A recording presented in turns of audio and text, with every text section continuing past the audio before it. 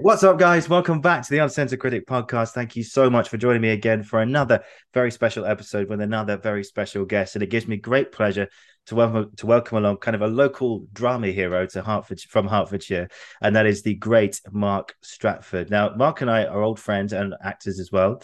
Mark is an actor, writer, and dramaturg who is the founder of Stratford Productions based in Hertfordshire. The link to the website and everything you need to know about his work is down below in the description. His first solo show, which I was lucky enough to see the other week in Watford, The Strange Case, an adaptation of The Strange Case of Dr. Jekyll and Mr. Hyde, adapted from the novel by the great Robert Louis Stevenson.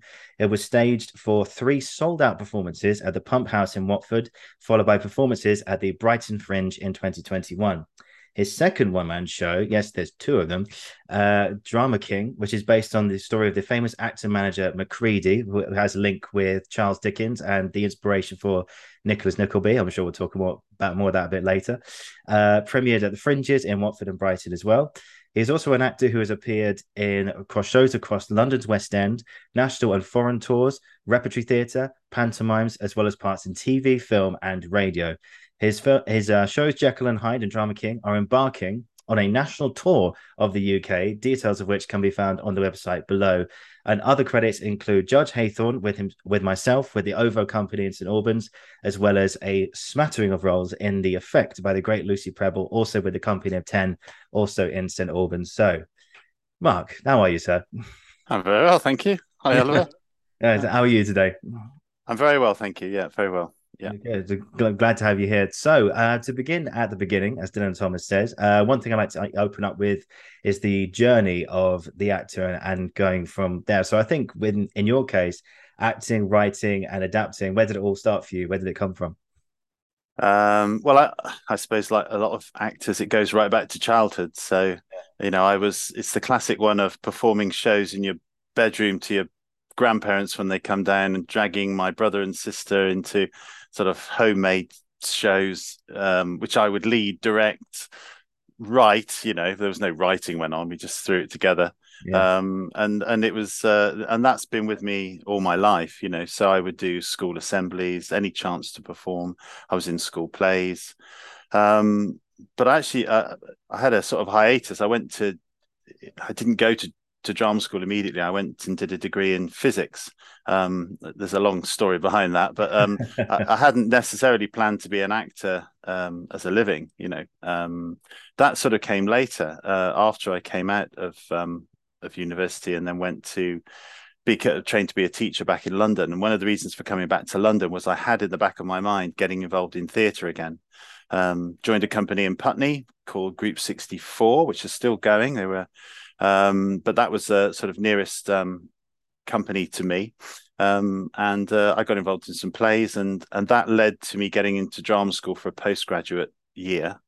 And then I came out and started to work in theatre and education is how I got my equity card. I mean, but I'm talking back in 1986. So nowadays, getting an equity card isn't quite so vital to get work. I mean, back then, unless you had an equity card, you couldn't get professional work. So a Yeah. lot of actors, that was a big challenge for them to get their equity cards. So I got mine through theatre and education, as I say, with a company called the Pied Piper Theatre Company, still operating down in Surrey.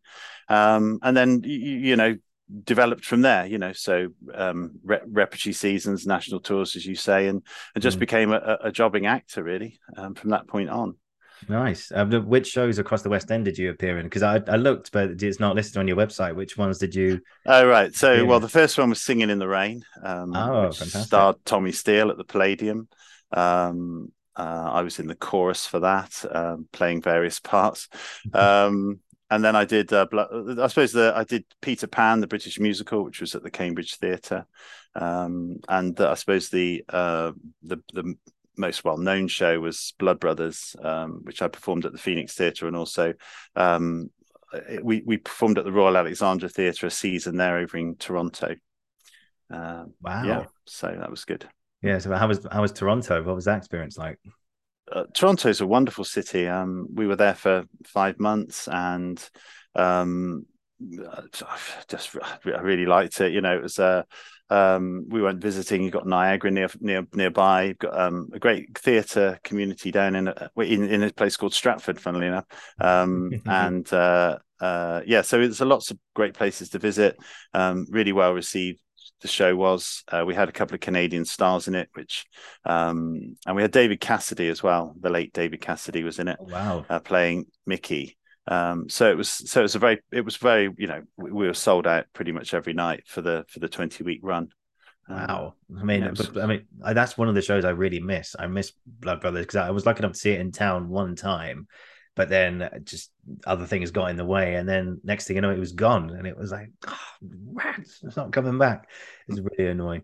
But yeah, I also mentioned there, like you worked in repertory theatre for a little bit. What was that experience like doing like different, like you'd be coming into work and it'd be a different show every single night? yeah, so I mean that's almost gone now, isn't it? The old reputation. I think I came in Sadly, yeah. right at the very end of. I was lucky enough to get involved with a company which was run by a real old traditional theatre manager called Colin McIntyre, and he was a wonderful character. He's no longer with us, unfortunately, but Mm. he ran a weekly repertory seasons up in Chesterfield at the Pomegranate Theatre, and also Nottingham and Edinburgh and Eastbourne. And he would put, you know, 5 or 6 of these, mostly Agatha Christie thrillers. Mm. But then there'd be the odd non-Agatha Christie play in there as well. And it was, yeah, you say it was weekly rep, you know, so we'd go up, be part of the company. You're rehearsing one play during the day and performing another in the evening. And I mean, I have to say, I mean, I think you do what it was so much fun. It's one of the nicest companies I've ever been part of, and I always look back to the few seasons that I did with, you know, a great affection. Yeah. I'm not sure what the standard was like. I mean, I think that a lot of corners are cut in line learning and throwing things together, you know, that sometimes in a week is not a long time to put a play on. You know, you literally, people have time to learn the lines, work out the moves, do a few run throughs, and suddenly you're opening on the Monday night. So Yeah. you're relying an awful lot on I don't know, whatever experience you can to draw upon to pull it together. Mm.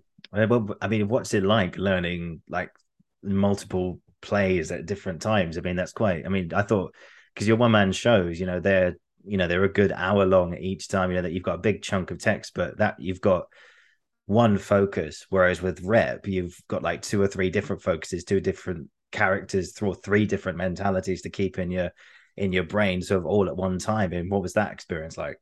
Yeah, I mean, we used to get the scripts beforehand, so we knew what plays we were doing. So there was Yeah, of time to course. kind of, I mean, like I do, I suppose the way I learn lines, if you're trying to learn lines, perhaps I will bash through. My preferred method is walking around the park, basically. So Yeah. I walk around the park. I keep looking at the scripts. Go through the line. I just keep repeating the line. I get to the end of the page or an end of a section.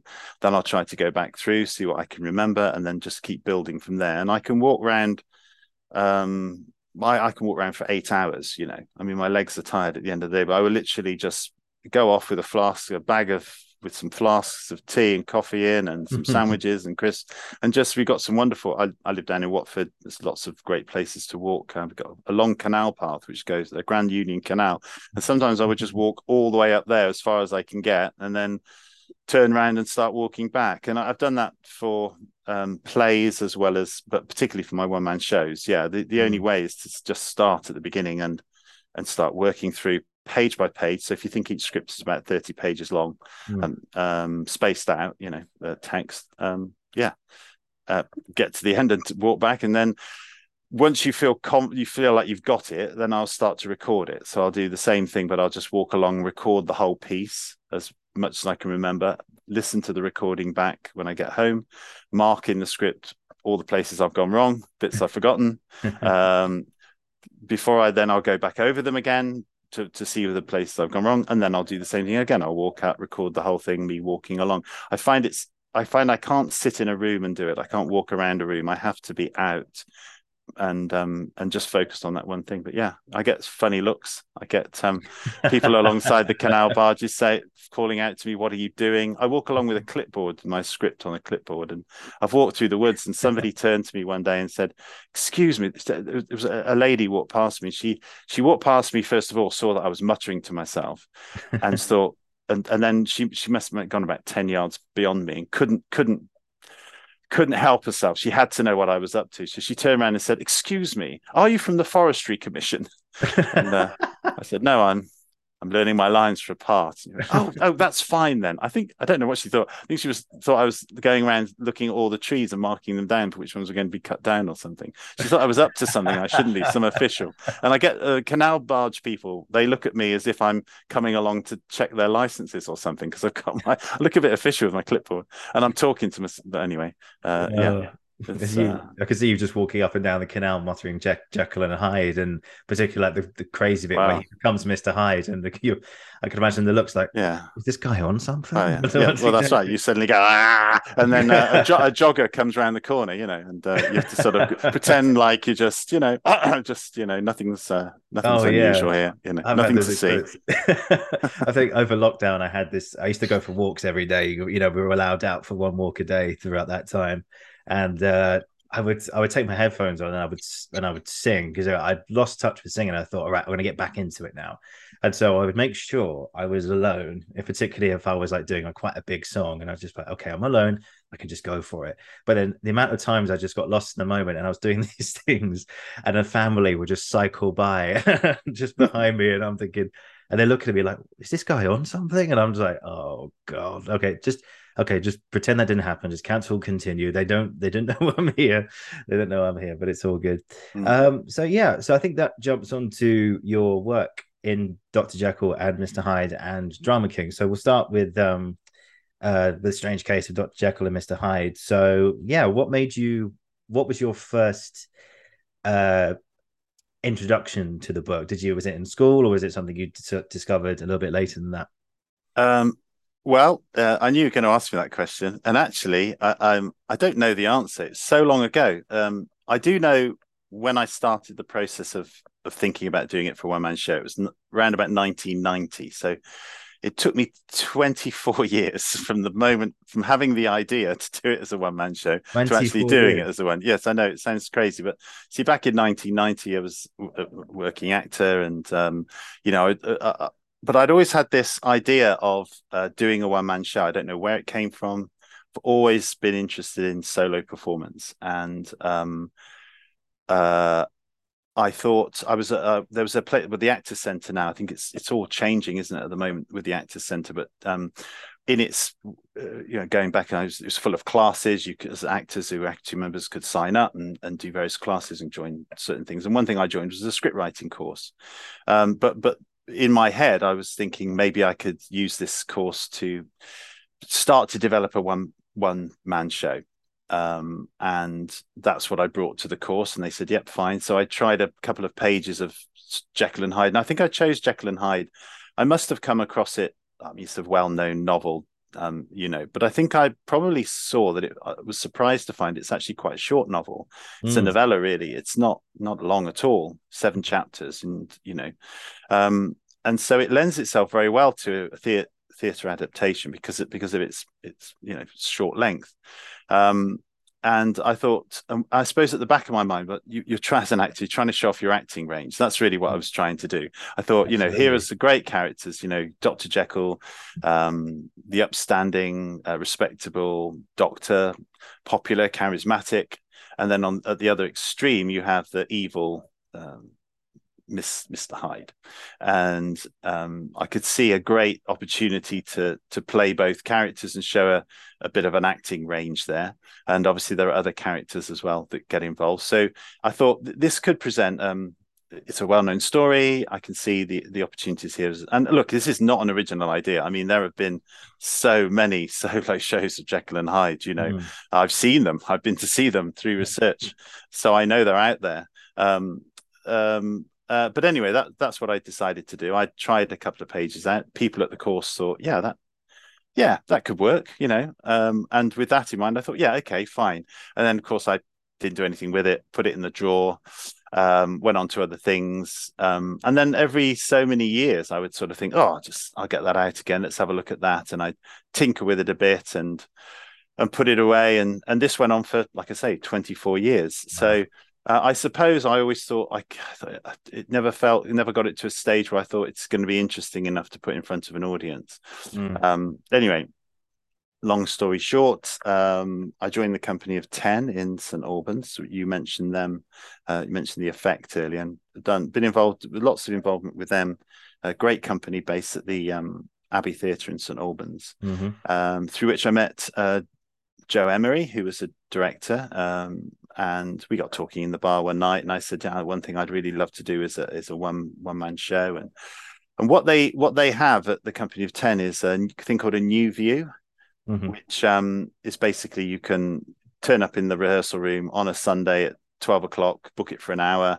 Members can come down, buy a drink, go and watch something, a rehearsed reading, somebody trying something out, whatever it might be. So I decided that I would choose one of these spots and rehearse and make that my deadline, make that my aim to thrash the script into shape. And Joe said she'd work with me on it, so the two of us having a collaborator was really important.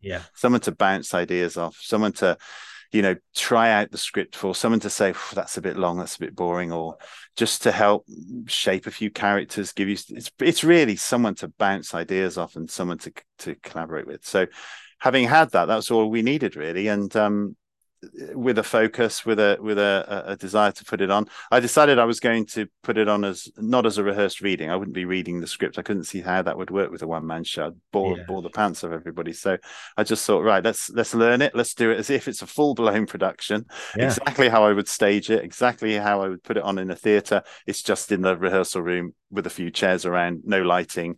I did get somebody to put some sound effects in, which helped, bit of music, bit of atmosphere, but it was during the daylight on a Sunday. I got into costume. I had a costume and what few props I could pull together.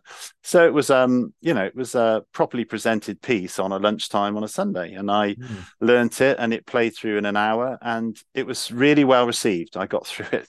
And the company of 10 decided to sponsor me to take it to the Camden Fringe.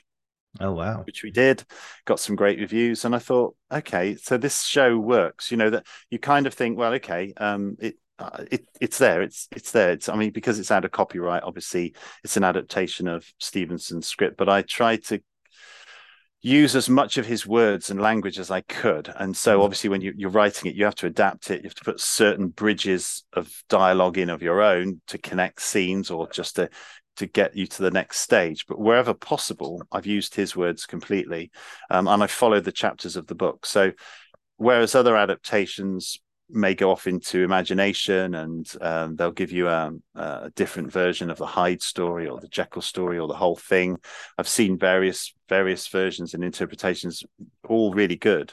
This was just a very traditional telling of the story, so it's actually quite suitable for anyone studying the text at GCSE or A level. I get a lot of it's been very popular with schools and students who are coming to see it, parents bringing their teenagers along to try and because it literally does follow the book, so that the stretch of it. So yeah, that was it. And then from there, that was 2014 I did that. We went to Camden Fringe, and then I put it away for a few years, and then my daughter was trying to raise funds to go to VSO, voluntary service overseas, and she had to raise a certain amount of money to do that. And it was that's a charity. I thought, well, okay, why don't I resurrect it, see if I can do one-off performance, and I don't know, sell some tickets and see if I can get people to come along. That was in the end, we only planned to do one show, but because we hooked into the schools thing, and because it was on the text, we sold out within like hours, and we had to put another show in because the demand was so great. And then we put another show in again because that show sold out within. I've never experienced that before or since. In one day, I would put it on sale, walk around the park, probably learning some lines for some other show, and keep checking my phone and see that the ticket sale numbers were going up. So anyway, we managed to do 3 shows in the end, sold out in Watford. And then in the meantime, I was developing Drama King, and so now I have two shows that I thought, right, let's get them both out on tour now, which is the next stage. Yeah, well, I mean, you have two one-man shows in your head now, and that must be just like the amount of line learning must have. I mean, obviously you've got a good grasp on it, but like, is there like I can see like one half of your brain being Jekyll and Hyde, and the other part being Drama King in a way, and then there's kind of a Yeah, nice kind of balance in there now, right? yeah, it's the line learning, I have to say, does get a bit boring and tedious after a while. I mean, Yes, it does. you It does. I mean, when you people say, how do you manage to learn all of that? Well, don't forget, I've written it. So Yeah, for all that time I was writing and rewriting the script and everything, the lines do start to pop into your head because you're constantly saying them. So it's not that I suddenly start on the first day of line learning with a script that I'm not familiar with. There's it doesn't take it doesn't take that long, relatively speaking, to learn it all because it's already there. mm, What is actually harder to learn is that obviously over time, every single time, every single performance, in fact, I've changed the script in some way. Might be making some cuts. Maybe I put a whole chapter back into the script at one point. Then I took it out again. Then I might change the tense in which I'm doing a scene, or I might think, or it can be a small sentence, a word, anything. I keep making small changes and have done ever since I started doing it. And that's the hardest thing to unlearn, is that when you come to learn the script again, the muscle memory is so fixed that it's harder. It's almost, you spend most of your time trying to learn the new stuff and the changes that you've made as much as you're trying to just remember the script. I yeah, find now that if I haven't come to it for 6 months, I can walk around the park and pretty much record the whole thing, but there'll be just moments where I forget or I've just forgotten and what it'll be is it'll be because I've changed something and I can't remember if I've changed it to that or that, and I have to look at the script to remind myself what it is. So that's the one thing about doing a one-man show, especially when you have gaps in between, is having to think, right, here we go again. I've got to get these lines into my head, and like I say, you just have to plow through, to be perfectly honest. But that's what I find. And then with Drama King again, you spend 3 years writing the script. Well, when you come to finally learn it, you do half know it really, and then Mm, it's no difficulty keeping two scripts in your head, because it's like, you probably know, once you start to say the first few lines, that's right. the next lines, they just seem to come automatically. It's knowing it just comes, the brain just works and just leads you through the script. Mm, But being fluent with I think the secret, certainly with my shows, or trying to feel confident with my shows, is being absolutely 100% accurate on every single word and line that I say, and fluent with it, so that I could walk around and just blah blah blah blah blah blah blah. I could do the whole thing in half an hour, just rattling off the script without thinking, without just muscle memory, just telling me now. I never quite achieve 100% accuracy. I know that it's always something that I fumble in a show, or mix them. But I would say I'm 98% accurate on the lines. yeah. And because what I found is that in performance, that if I go wrong, I can tell when I've gone wrong on a line. And the trouble is that in the middle of a performance, my brain will go, "Oh, you went wrong there. Have you? Your radar is saying, is the next bit you're saying correct? Something went wrong." And so it just distracts you momentarily from what you're actually trying to do. The worst case is that you can dry as well. If you're thinking about that, Oh, suddenly your yeah. mind goes blank. So to me, it's like, it's vital that it's absolutely bedded in, which is why you just have to keep going over and over and over. It's almost like becomes like a paranoia to a Yeah, point. it I really almost does. feel that if I don't run through the show in my head, in the space, Mm, before I perform it, mm, something's going to be missing. I yeah. wouldn't say it was a superstition, but it was interesting that. Sorry, it was interesting that I did Jekyll and Hyde. Yeah, I did the Watford Fringe. I did both shows at the Watford Fringe, Mm, um, the weekend just gone, and I did Jekyll and Hyde, and I was very, very accurate on everything. Even got all the changes I'd made to the script. It was 99% accurate, and that's because my build up was I repeated the text script many times in that build up, and also on the day in the space. Drama King, for one reason or another, the tech went on much longer. I didn't have that period that I built in for my planning to run through it before I did the show, and I was much less accurate on the lines overall in that one, and it really showed. And so I suppose it just proves my point to myself that despite that it can be a bit tedious to keep going over it and so on, there's value in doing so, you know. It basically means every time I come to do a show, I perform it twice, because I do it once to myself, walking around, and then I do it to the audience when they turn up. So yeah, so there you go. No, I relate entirely, because, you know, we had a great conversation on over Zoom, I think, earlier in the year, because I was preparing for my own one-man show that I was doing in Guildford. It's my final project at GSA. I'm not sure if I told you the title or anything, but it's called, well, you've got the script now. Yes, that's right. Inhibitions in Ethanol, yes. Yeah. And it's a one-man show based in a pub, and it's a story about what the barman sees from behind the bar. And I'm in the process now of, I haven't quite put it in a drawer, but it's sitting on my desk every day, just kind of staring at me. So I'm like, we're going to have to make some changes. We're going to have to make some changes, that type of thing. I've got some potential there, but I think it needs a little bit of reworking. But I remember entirely, I relate entirely with what you were saying just now. I had like a week in the studio in Guildford, and I did it like I thought, right, I'm not going to do this every day, because, as you said, it will turn into a paranoia, as you said earlier. So like every day. So I thought, okay, I'm going to have 4 days. I'm going to book the camera out on the 4th day. So I've got 3 days to rehearse it, maybe run through it twice every day.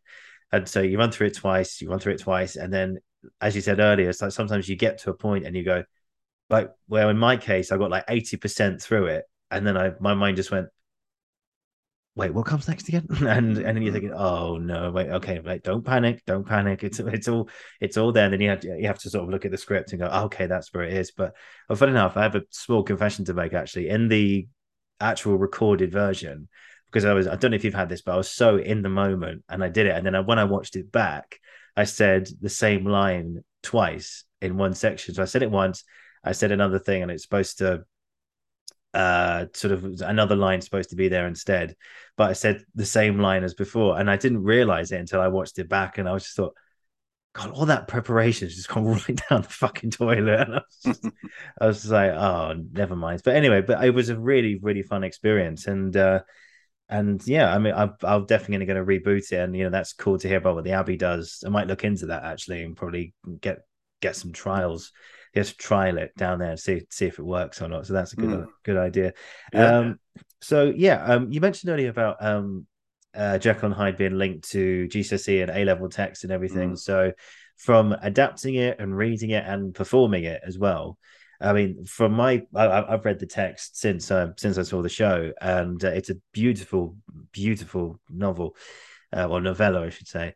It stands for so many things, like, where in my case, I get from it someone trying to discover their darker side, but by doing it in a way that kind of plays God, and like you are going inside yourself. I found a lot of parallels with Mary Shelley's Frankenstein, actually, in a way, and that's someone who is willing to go. No, Victor actually builds a man in his own image, the creature, whereas Jekyll he creates a persona in his own image, but it's not him. And you know, I think there's this lovely parallel of playing God, and how the power of ambition, and how ultimately when you do play God, it ultimately leads to death. So Victor dies as a result of creating the creature, and Jekyll, as Mr. Hyde, swallows poison and dies as a result. But he's Mr. Hyde, he's lost himself entirely, and so it's his ego, his darker side, which consumes him in a way, and it gets to a point where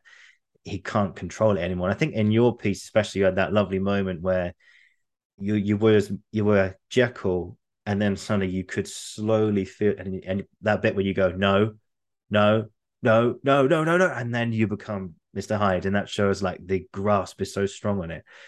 So that's sort of like, I've got some more ideas written down here, but I want to get your version of it. What does the text mean to you from spending so much time with it, and the message behind it, do you think? Yeah, I think what's interesting about when you delve into a novel like Jekyll and Hyde is you think you know the story. And it's only when you start to actually really read it and work on it and tell it back to people that you realize you didn't really know the story at all. Yeah. Yeah, I mean, what's it? Uh, we're giving the story away, but that's fine because I think most people know this. It's But a yeah, I mean, never the hard to whole do. you think it's split personality. Jekyll becomes Mr. Hyde, but um, there's so much more behind it. Obviously, there's the whole Victorian when it was written, and this whole thing of the Victorian gentleman and putting up a front to a public face. Whereas you might have certain desires or sexual orientation or things that you want to do in your private life that you just dare not be exposed in any way. And so behind that, what Jekyll wants, he knows that he's got two sides to his personality. One, which is he is an upright doctor. He wants to do good. He wants to do research. He wants to help people's lives. And on the other side, he knows he has this what he calls his depraved side, the side that plunges in shame. I don't now. Stevenson never goes into any detail as to what all of that is. You have to, as an actor, kind of or reader, imagine what Jekyll would gets up to in his spare time if he was had license to do whatever he wanted to. And so obviously I have some ideas in my head to help me kind of just imagine that as he talks about it, but it's left to the imagination. Just the point is that he has this kind of dark side, which in the Victorian society, if it was exposed, he would be, shamed and cut off and everything else. So he has this public face which he needs to preserve. So he tries to separate the two natures, so that what he wants to achieve with his experiment is that he splits his personality so that he can be totally good and just follow one path and be good and do that, and at the same time, yes, follow his other path, the darker side, if you like, again, free. But what happens is when he creates the potion is that that doesn't happen because he conducts the experiment when he's conducted this potion, which is going to split his personality. He drinks the potion, and then when he becomes Hyde, when he comes back to his former self, what happens is he's still Henry Jekyll. He's still the same person, but he's still the composite person. He's still the same person. What split off from him is the purely evil side of his nature. So his experiment doesn't actually go the way he wants it to in the first case. And also it was like when he conducted the experiment, he was doing it, he was full of vain ambition. He was full of vanity and everything. So his evil side took hold. And that's why Hyde was projected, as opposed to if he'd been doing it while he was doing good and under honest ambitions and being a very good person, then the thing that would be the other side of his personality could have been the very good side. So he could have had a purely good personality and still be Henry Jekyll. So anyway, that's one aspect that I didn't realize. And then the other thing that probably brings it in as modern resonance is all about drug taking and thrill seeking and addicts. It's about addiction. Once he's gone down the path of Hyde through the use of the drug to a new life, a new freedom, to be able to express himself and do all the things he wants to do that he can't with his public face, it's too attractive to him. He wants more of it, and so he takes the drug more often. He goes out as Hyde more often, and he's reveling in his adventures, and he thinks he's safe from it all. He thinks he's got his whole life set up so that whenever he wants, he can become Jekyll. He can be Jekyll, the good Jekyll, pursuing all his interests and being a good man and doing good. And then whenever he feels like it, he can spring into the sea of liberty, he says, and become Hyde. But obviously what then happens is that out of his control is that the evil side starts to take over. The potion stops to have the same power that it did. He needs to take it more often in order to restore himself to Jekyll, and then gradually the story goes. So basically, you see someone who's been that thrill seeker, taken the drug, been the addict to the life they were leading, suddenly sees the whole life crumble. And despite him trying to stop, trying to say no more to that life, he can't. He's powerless to it, and obviously he ends up yeah, you know, dying. dying. So, but the irony is, he is himself, but he isn't when he dies at the same time, and that's Yeah. interesting. But just hearing you say that, it's there's so many parallels, well, not parallels, but there's so much you can take from this story. Like you said, addiction. It's the desire to find oneself entirely, and discover your darker side. And it's almost like you can have connotations of like alcohol abuse, like today, there's Yeah. drug abuse and everything that you find.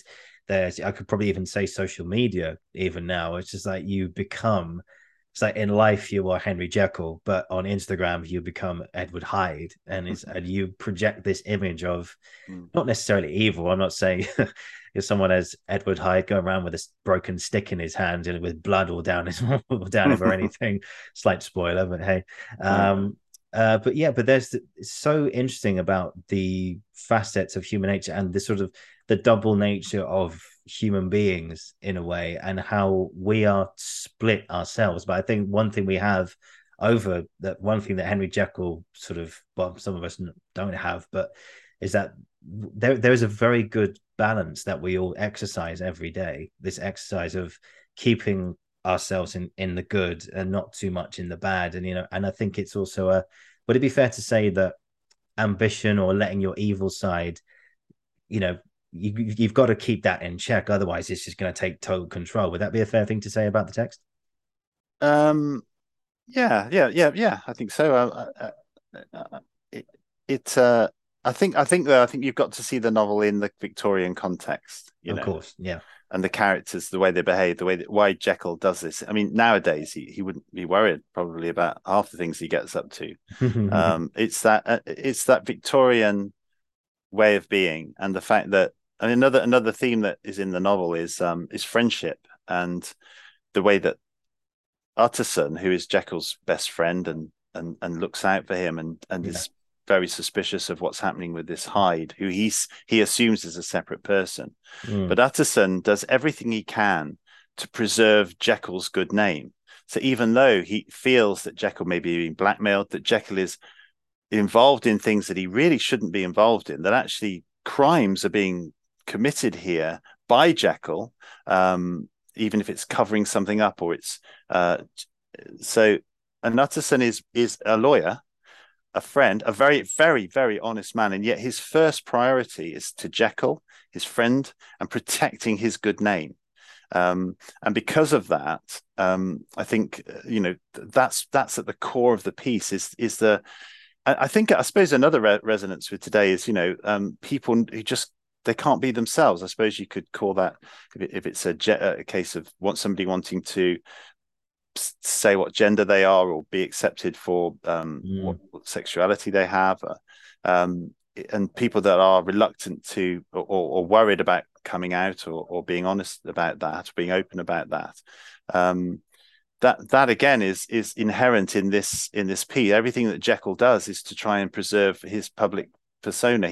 But if he was honest with himself and with the world, none of this would happen. It's becoming easier in our society now, but in Victorian times it was a big thing.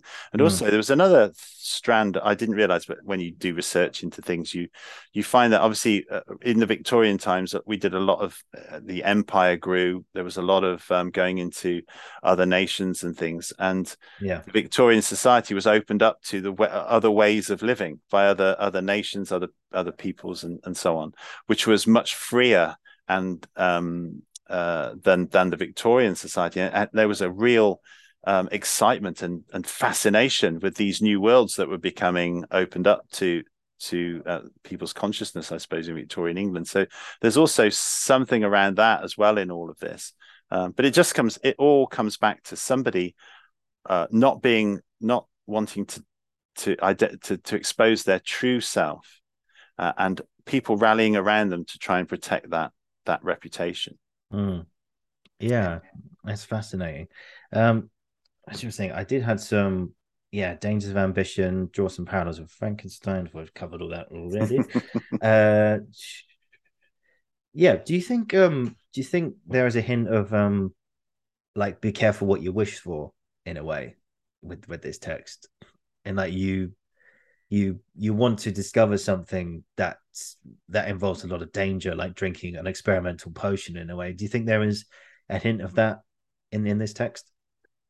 Well, he knows he's taking a big risk.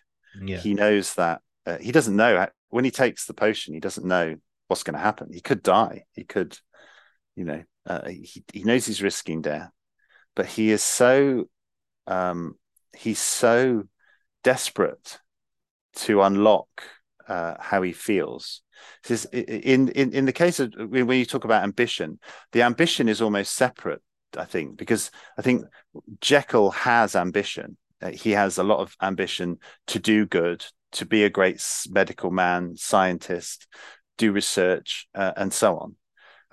And his ambition is there, but what tips him over is the vain ambition.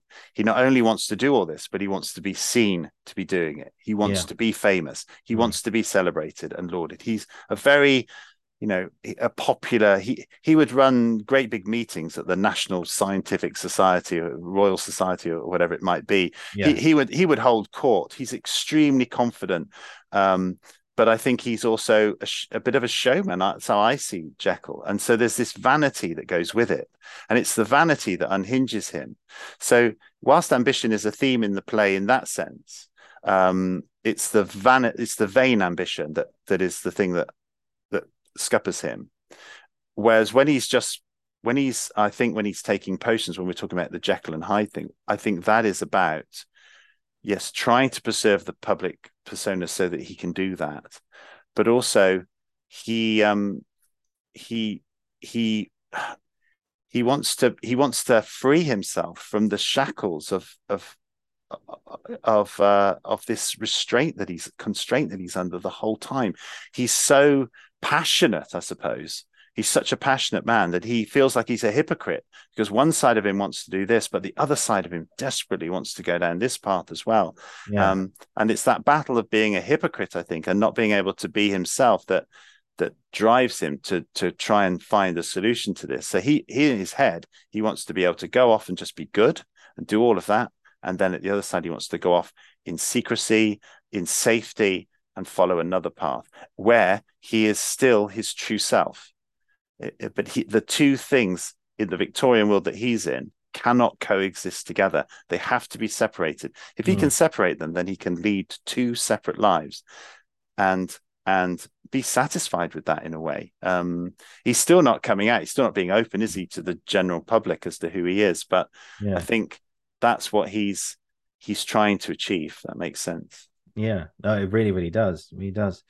I think there's a lovely thing about I've written down here faith and science, how you can't tackle those big philosophical questions yourself or with others. Trying to know or playing with forces beyond your control ultimately leads to death, if that makes sense. It's just a stream of thoughts, really.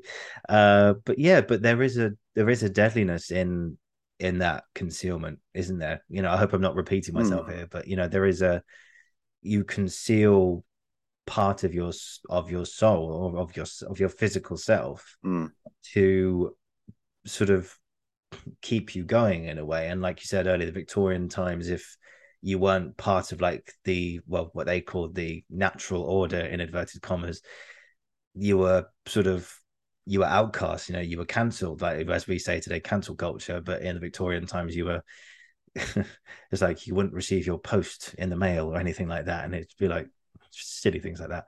But I would say what happens with Jekyll when he becomes Hyde, and what stops the whole plan really for him, or what is the turning point, is that Hyde, because he's tried to keep Hyde at bay for so long, he goes through a period where he says, I must choose between them. I cannot continue to be both people.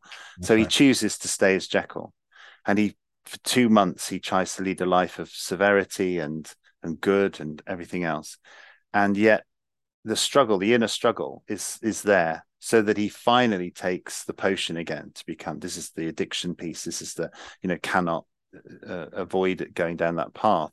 But because he's kept his inner being pent up for so long, the moment he unlocks the evil Hyde. It's as if Hyde comes out with all that pent up energy, frustration at being locked, caged in so long, and he commits a murder.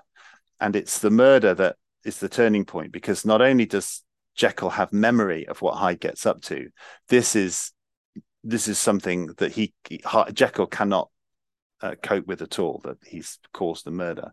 But also, I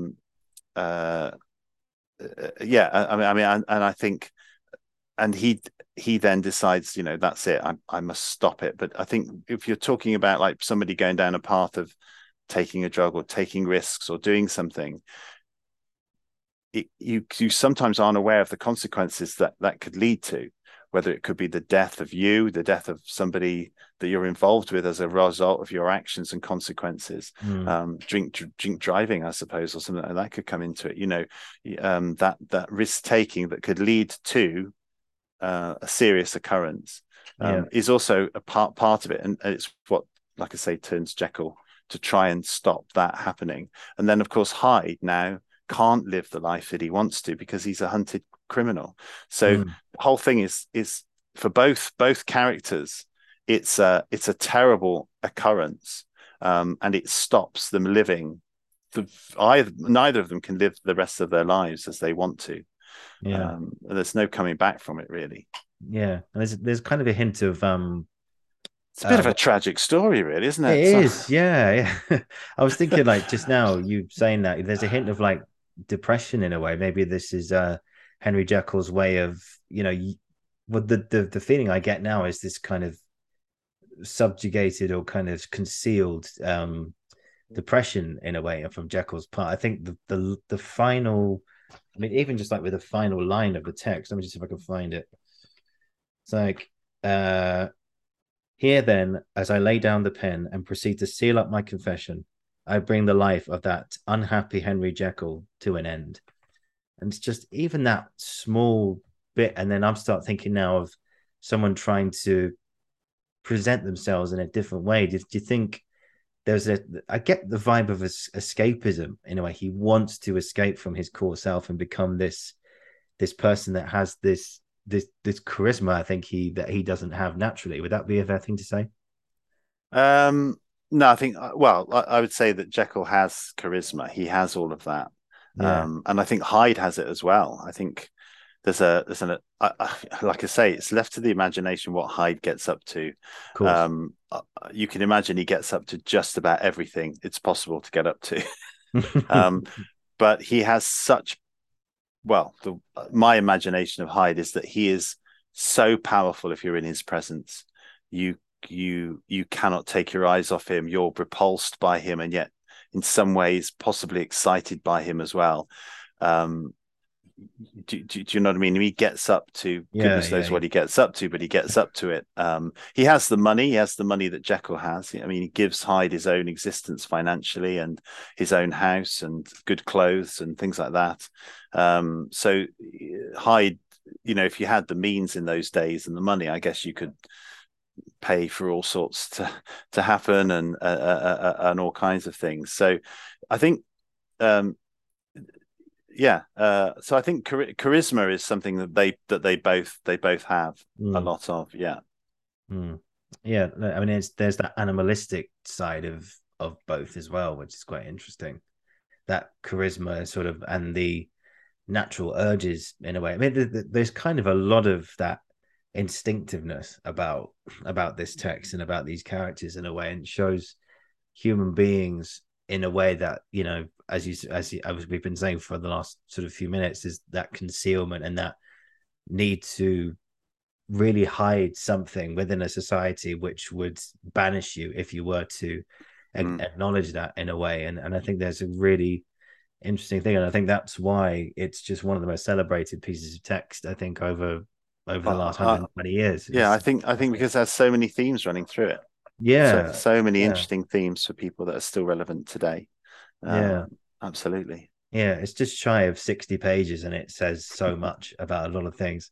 So just got a few more questions for you today, Mark. I think it's been great to hear about the messages behind it, and I hope anyone listening or watching has had the chance to take from this. If you do have any more questions about it, please do send them in. Uh, yeah, I'm just from a dramaturgical perspective. I know we talked about this earlier in the year, but how did you go about creating the one man show? Okay, so going back to the beginning, I mean, you take the novel. I think I photocopied it, is what I Yeah. did, each page, put it in a big folder, and then just went through, well, making cuts basically. So thinking, what are the key elements? Where's an awful lot of narrative that isn't required for a one man show, and you just start making cuts and so on, with a pencil and rubbing it out, and making notes in the margin, and that that process can take ages. I mean, Yeah. especially if you're putting the script down and putting it back.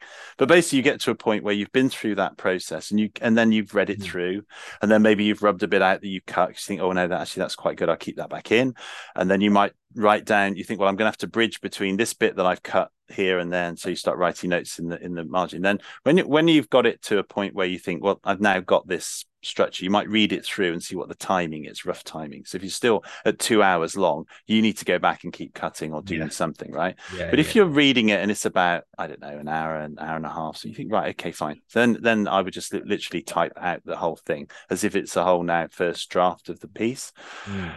and then start the process again. So in that, I've got everything I need, beginning, middle, end. One of the hardest things actually, but once you crack this nut, and this is the case with both my one man shows, is how to begin, what's the in to the story. Yes. Do you tell the story in the first person or the third person sort of thing? Do I, I couldn't see how I was going to tell the story. Do I tell the story as Jekyll or as Utterson or both, or do I have a separate narrator who's kind of, how do I structure this as a one person show? And keep the thing moving. And I can't remember now how it came to me, but he's only mentioned once in the novel, but Inspector Newcomer. He's only mentioned. I think it's not a big part. It's just that Inspector Newcomer was investigating the crime, the murder that took place. I thought, well, okay, so the idea came to me that the setting for the show will be a police station, like an interview, like a conference room at a police station, the day after the events at Dr. Jekyll's house have taken place. Jekyll's died or whatever. Yeah. Obviously, everyone now knows what's gone on. So we're so I thought, if I set it in a police room and I have the inspector who kicks it off as if he's talking to public, press, whoever needs to know about this. The audience for this is never defined. He just starts talking to the audience who represents this group of people, to set the scene that we're now going to hear about the strange case of Dr. Jekyll and Hyde. Mr. Utterson has made a statement. He knows all about it. He's going to tell you the story, what happened.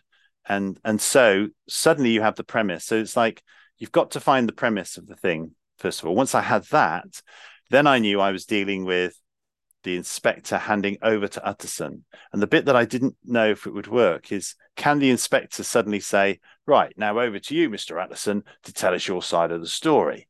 And we tried it. You came to see it. I did. It seems to work, right? One character literally hands over to another character. I change position on stage, become the other character, and carry on talking. And then at some point, the inspector takes over again.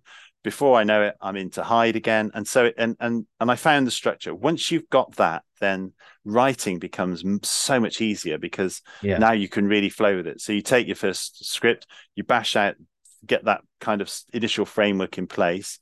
That's where I've probably invented most of my own writing appears at the very start of the show, to set the scene, to do it. But you try and do it in the style of Stevenson's writing, and then at some point it starts to morph into Stevenson's writing, and from that point on, it's just a question of reading, editing. The biggest part of writing or adapting is editing. Yeah. It goes back to when you talk about one man shows and solo performances, stand-up comedy comes into that. But everything I've learned, because did a bit of stand-up comedy as well, I think there's obviously a solo performer in me, always has been, one Yeah. way or another. But the one thing that I've learned, and I'm sure other writers say exactly the same thing, is it's in the editing, in the just constantly trying to, each sentence and each line, what's the most economical way you can say it? Where is it overwritten? and you have to be careful you don't pare it down absolutely, because sometimes within there can be something that reveals character or style or something. So I sometimes find I cut a line only to put it back in because it just feels that something's missing. It's an instinctive thing. It's just, yeah, you just go back through first draft, then you get a second draft, then you get a third draft, then maybe a fourth draft, and I probably got endless drafts of the same thing, but each time something has changed in it. And then the other thing is turning it all into present tense. So a novel can be written in the past tense, but when you're performing it to an audience, if you can transfer it into the present tense, it becomes like it's happening now. The audience tunes in a different way. So the entire novel, if you read it, it's always in the past tense, reflecting what happened. When you come and see my show, it's entirely in the present tense. It's told in that way. And it probably not something that's obvious to an audience, but if I tell you, you might think, oh yeah, that's right, it was in the present tense. And it's vital. I find that's absolutely vital as part of the storytelling process. So yeah, and then basically you have your script. I get my collaborator, we start working through it. We realize still some bits are clunky, don't work. I go away, I rewrite them, we try them again. You pare it down you're aiming for an hour. We were at the beginning, an hour, which is what we achieved. And then at some point you have to say, right, stop changing the text now. I have to learn it. Okay. And then you make sure you plan that in enough time before the show. You start to learn it. I walk up the canal, and then basically I would come back and just perform it at the early days to Jo in her room. She'd sit there very patiently and watch me bash through it. We'd talk about it. I'd go away, come back and do exactly the same thing in the run up, just like you would rehearse any show. You think about costume, you think about how you want to, what bits of furniture, props you need or don't need. You start to work on the moves. And so through a rehearsal process, a proper structured rehearsal process, that you would normally go through any show, it starts to come together. And that's it. And then once you put it on, I video it, record it, watch it back, give myself pages and pages of notes. New line ideas appear. I come back with a whole load of suggestions back to the script, make a new a version of the script, relearn it, restage it, re-rehearse it, back out again. And every single show or performance I do, I try and video it if I can. Even rehearsals, I watch every single one, make loads of notes, keep doing it. I did it at the Watford Fringe. I've got some changes even now I still want to make to Jekyll and Hyde. It's a bit of a continuous improvement process. And that's it. You just, never stop really. I would like to get to a point where I really do draw a line under the script. I'm almost there, but I say that every time, and I'm still making changes. I was thinking, do you think you'll ever have a definitive version? Yeah. I can't do any more with this. I think I'm almost there. I think I am almost there. Yeah, almost. No, the version I saw in Watford recently was, I said it to you after the show, but I thought it was spot on. It was really, really, really cool. And as you said, they're continuing like in real time. That was a really nice touch as well, because we, the audience, then followed you along with the story happening in real time in a way, which was a really nice thing to do. I'm just thinking, what else have I got down here? Veins of Ambition. Oh, we've done all that one as well. I think you've kind of already, you've answered that one from a dramaturgical perspective. Oh yeah, okay. Here's one. So obviously it's adapted from a novella or a book. So how did you probably already answered this, but how did you sort of go about making a book into a piece of theatre, and how were you looking for key theatrical elements? Would you think, okay, this has potential or this has potential, or is it just a case of finding the right words and therefore they are theatrical anyway? Well, I think you just start with what you got. So you see, once you've done like I say, the cutting and the editing of the first, second, third drafts, and you've got your you see what you've got. You can see whether you've got the right dramatic shape for it, because obviously I think one thing that occurred to me, you don't want to show Hyde. Hyde is he's like the climax of the thing. If you show too much of him too early, there's nothing to build towards. It just so happened that the structure of the novel doesn't reveal Hyde too early on. You get a little little taster of him, very short scene at the very beginning, which hopefully just hooks the audience in to want to see more of him. It really And then does. we don't see him until really it's the last 20 minutes of the play, and then he is really the star of the show. But because you've been building up to that, that's the climactic piece. You've got to see it as it's a story that must. This is why I chose it as well, because I knew that there was a climax to it. I could see where that was going to come. So you're kind of looking for, have I got enough variation in it? So the inspector was an important character because Utterson does a lot of the narrating. He does a lot of the emoting and the telling of the story quite passionately. But you can only listen to his voice for so long. And then you've got to change it. So the inspector, who, he is a bit of a gruff old, been there, done it all, seen it, inspector. A slight, possibly a caricature, some might say, but I'm hoping not. I'm hoping I'm achieving something that's more towards a character, but nonetheless, a London-based copper in the old sense that you might have in Victorian times.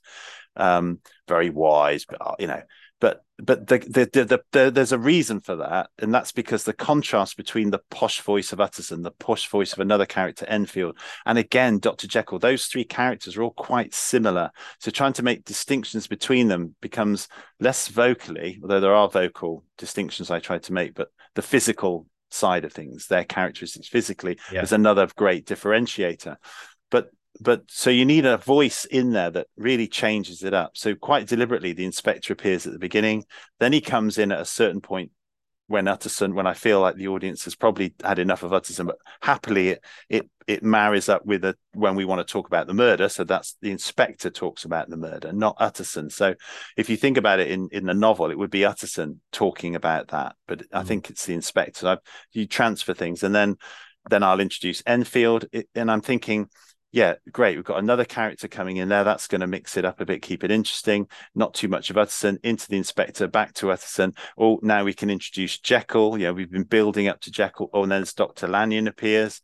And so it's nice to feel that structure coming on, and then getting to Hyde at the end, as I say, as the kind of climax and the build up. It just works really well structurally.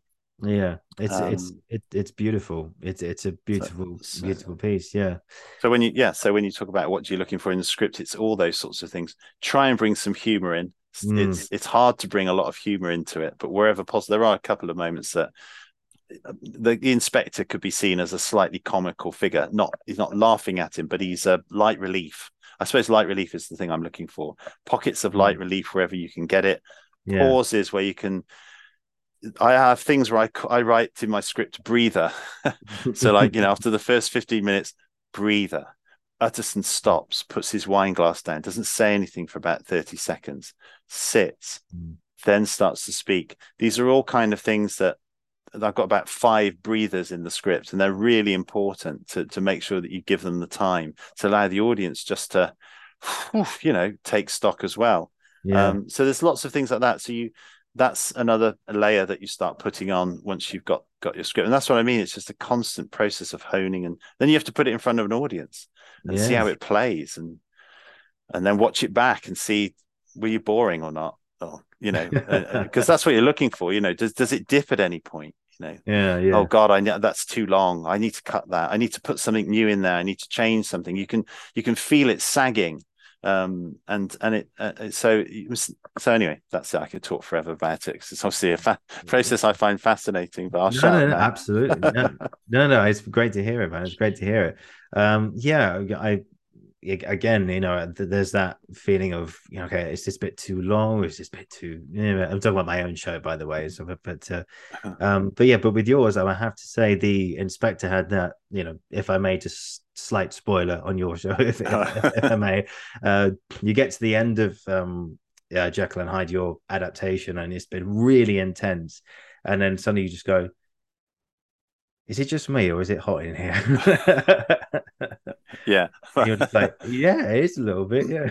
Yeah. Well, I get a bit sweaty during it. It's quite a physical show. And I gave the inspector a handkerchief in his hand as if he's mopping his brow all the time. But basically, it's just because it gives me respite gives me a chance to wipe the sweat off without, within character, as it were. Yeah, I like how you put in your script, you said if the actor is sweating, then by all means use a By all means, you handkerchief. use a handkerchief and it's an ad lib which I put in, which, yeah, like you say, it's a nice bit of humor at the very end of the show. You have Yeah. all that build up, the tension, and then suddenly you pop it with the inspector, just the simple line, and it diffuses it, and it gets a nice laugh at the end of the show, and it's a great way to finish it, actually. And It you is, see, yeah. that was a suggestion to me from another actor who came to see it. I used to end the show with the death of Hyde. He took the potion, he died, lights came down, end of show. Ah, But it was suggested to me as I started the show with the inspector, why not end the show with the inspector? And during a run of the Watford, the one I talked about previously, hmm. in between those two of the shows, I went away and rewrote the ending so that Ah, he then becomes the inspector. And it's things like that, talking to people in the bar afterwards, getting a bit of feedback from people, and they say, "Well, about this?" And just being just being alert to good ideas and good suggestions can make such a difference. hmm. So I think it really adds something to the show. Yeah. This simple suggestion that someone said in the bar after the Oh thing, yeah, you pick them up Yeah. anyway, and I know I've sent my stuff over to you and stuff. I welcome any feedback from your on your part at all, Sure. but yeah, but you pick up things from different people, and then sometimes I remember with my show, you go to sleep at night still thinking about it, and then you remember like another, because mine's set in a pub, you think, oh, do you remember that time with that? Oh, that's definitely got to go in. Well, we definitely got to use that. It's like you live with it from time Mm. to time because it's your show and everything, which is great, which is really good. Wow. I know time is slightly against us right now because I know you Sure. got to shoot off to other things. So we've just got one more question for you today. But just before that, just thank you for just you're pursuing the idea of Jekyll and Hyde and performing it and just showing that the work you've done and for sharing all that today. It's been really, really great to hear it, Mark. So thank you for your time Oh, today. you're And welcome. so yeah, just to finish on, this is something I ask all my guests, which is what's been an experience or experiences that you've had to date in the acting world which you'll never forget? Oh gosh. Well, okay. I mean, the one that comes to mind really is Blood Brothers in Toronto. Mm-hmm. So I was playing Miss. I don't know if you know the show, but Of course, yeah. Mr. Lyons is the father of Eddie, Yeah. who's the two brothers. One goes to a posh family, one goes to a poor family. Mm-hmm. Eddie goes to the Lyons family. I played Mr. Lyons, so that was my role. But I was also contracted to understudy the narrator for 5 performances. So the narrator was a chap called Michael Burgess, who was a big Canadian star in Les Miserables and things like that over Oh there. wow. But he knew that he had he used to do sort of, gigs around the country, his own show. And he had 5 dates or so that he knew he was not going to be able to do Blood Brothers. So on those dates, I knew I would be playing the narrator. And I just remember the one night when I did it, because Blood Brothers always used to get a standing ovation. Yeah. It just did every single show. Yeah. But there's just something about doing the narrator, coming on. I was part of the lineup and the bowing, obviously, and the standing ovation every night, so I knew Yeah, what of it course. felt like. But Yeah. it felt something was very special about standing between David Cassidy and Amy Skye, who was playing Mrs. Johnson, right in the middle of them, and being the understudy. And I think David Cassidy just said, "Step forward," gave me the sort of, "Please step forward and take a bow on your own," as the understudy would come on. And I just walked forward and took a bow in front of literally a full house at the Royal Alexandra Theatre in Toronto, all on their feet, all clapping. I mean, not just at me, they weren't like, they weren't on their feet for me, but as the whole thing. But there was just something about that moment that just stayed with me forever, really. I think it was just like Yeah. that. But as an actor, when you imagine being on stage, or you imagine audiences, you imagine applause, maybe some sort of recognition for what you're doing. Of course. I think in that moment, that at least I had it. That was a great moment for me, I just say. So yeah, that's the one that pops into my head. If you gave me a bit more time, I could probably think of hopefully some others. But there you go. But that's one hell of a story, though, isn't it?